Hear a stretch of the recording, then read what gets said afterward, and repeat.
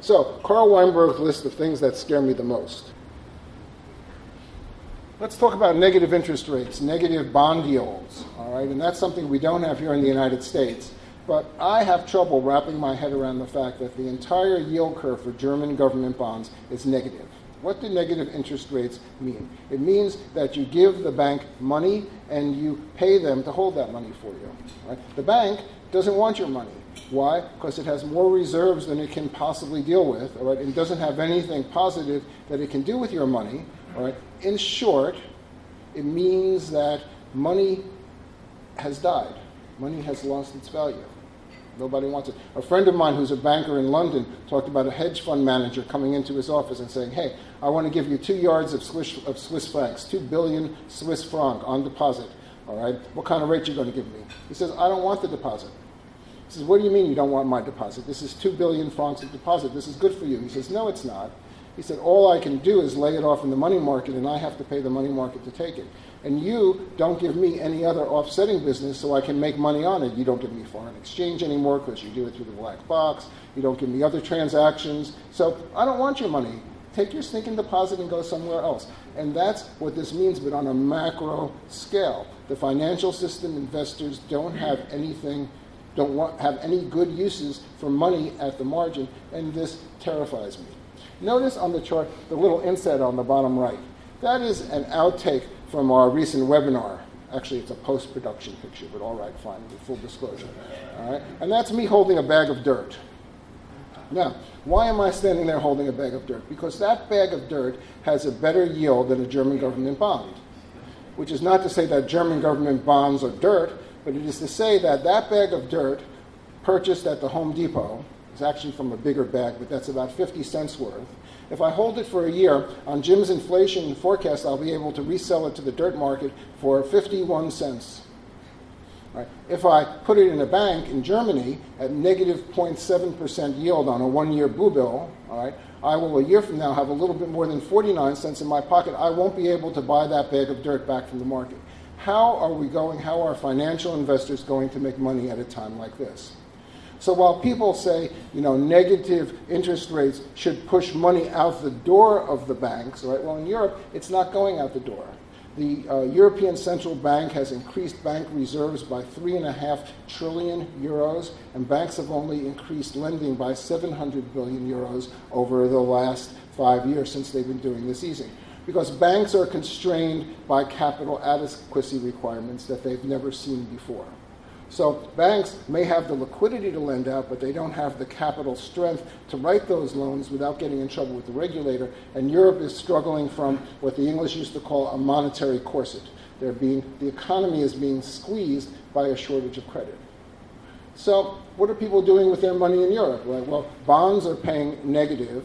All right? Cash is paying negative. All right? So they're putting money into stocks.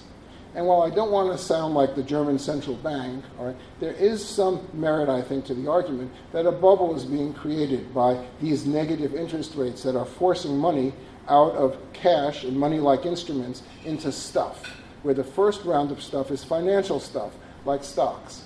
But it should also, over a longer period of time, make people realize that holding wealth in the form of financial assets is not a worthwhile enterprise. They will shift into real assets. And when that happens, if the economy can't produce the real assets to satisfy that demand as people move out of cash balances, then we could get an inflation. That's a longer-term story, right? Down the road, maybe 2, 3, or 4 years. Something to put in the back of your mind. In the front of your mind, keep constantly active the thought that banks have no good loans to write at negative interest rates.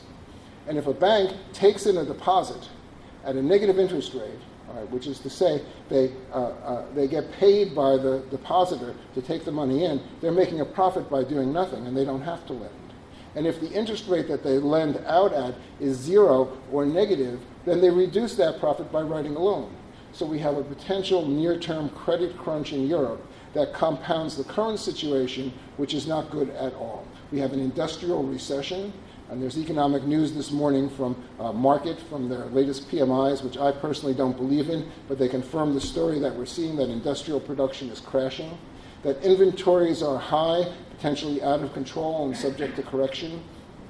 And this is an outlook for Europe that is already starting on a very, very, very soft footing and promises to get worse. It promises no inflation with plenty of slack.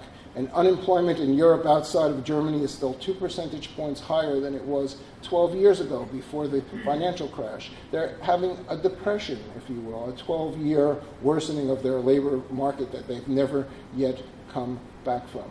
So this means that, to me, as an economist, that these yields will remain negative for a very long time, and now the European Central Bank is pushing interest rates even more negative and buying even more bonds to push down bond yields.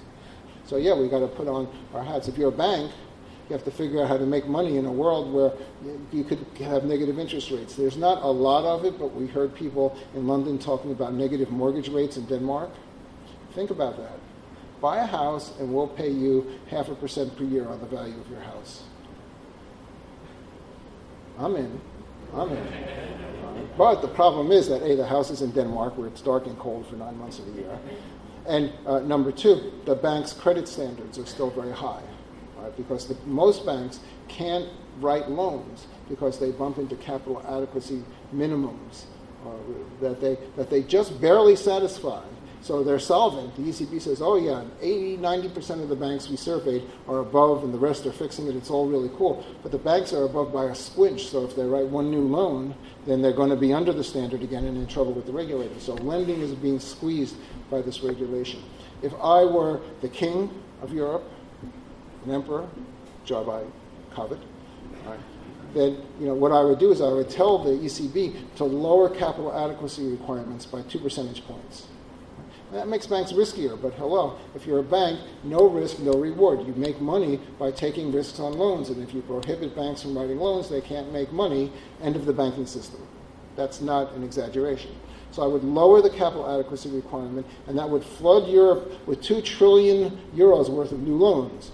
Now, of course, depositors would be at risk because they created this new institution called bailing in within Europe, where if your bank goes bust, all right, you don't have deposit insurance, and you can take a haircut on your deposit for the bank's capital shortfall. That doesn't sound very nice. So take a 0.5 percentage point of this new capital that comes out and impose a tax on deposits to fund universal deposit insurance, like we have here in the United States, and you're still releasing 1.5 trillion euros into the European economy. That's great. That's just what they need over there.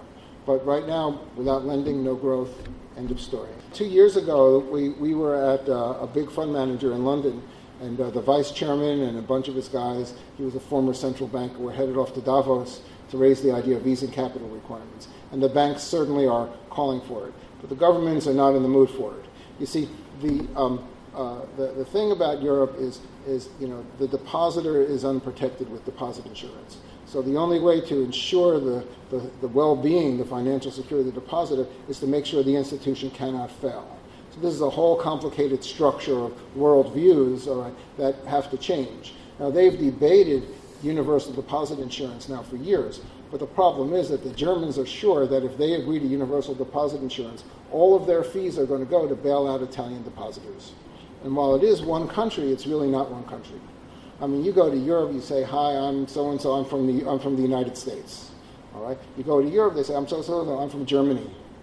Okay, so the barriers, the borders have been knocked down, but in social and cultural ways they haven't. So the richer countries have resisted the deposit insurance because they don't want to get caught up in funding the failure of banks in the southern part in the eastern part of the zone. So it's complicated. All right, but right now, nobody seems to be talking about it. I know it makes sense to you and me. I would do it in a heartbeat. Like I said, if I were the emperor, and they need a foreigner to be the emperor. They need a foreigner to come out and to say to all the leaders of Europe, do this, so that Angela Merkel can go back to her party and say, well, I didn't really want to do it, but the emperor told me that I had to, so we're going to have to do it. That's the kind of, and that's worked in the past. I mean, think about Rome. All right, but that's what Europeans need to really be unified. They need some kind of central direction, and it's way too democratic right now.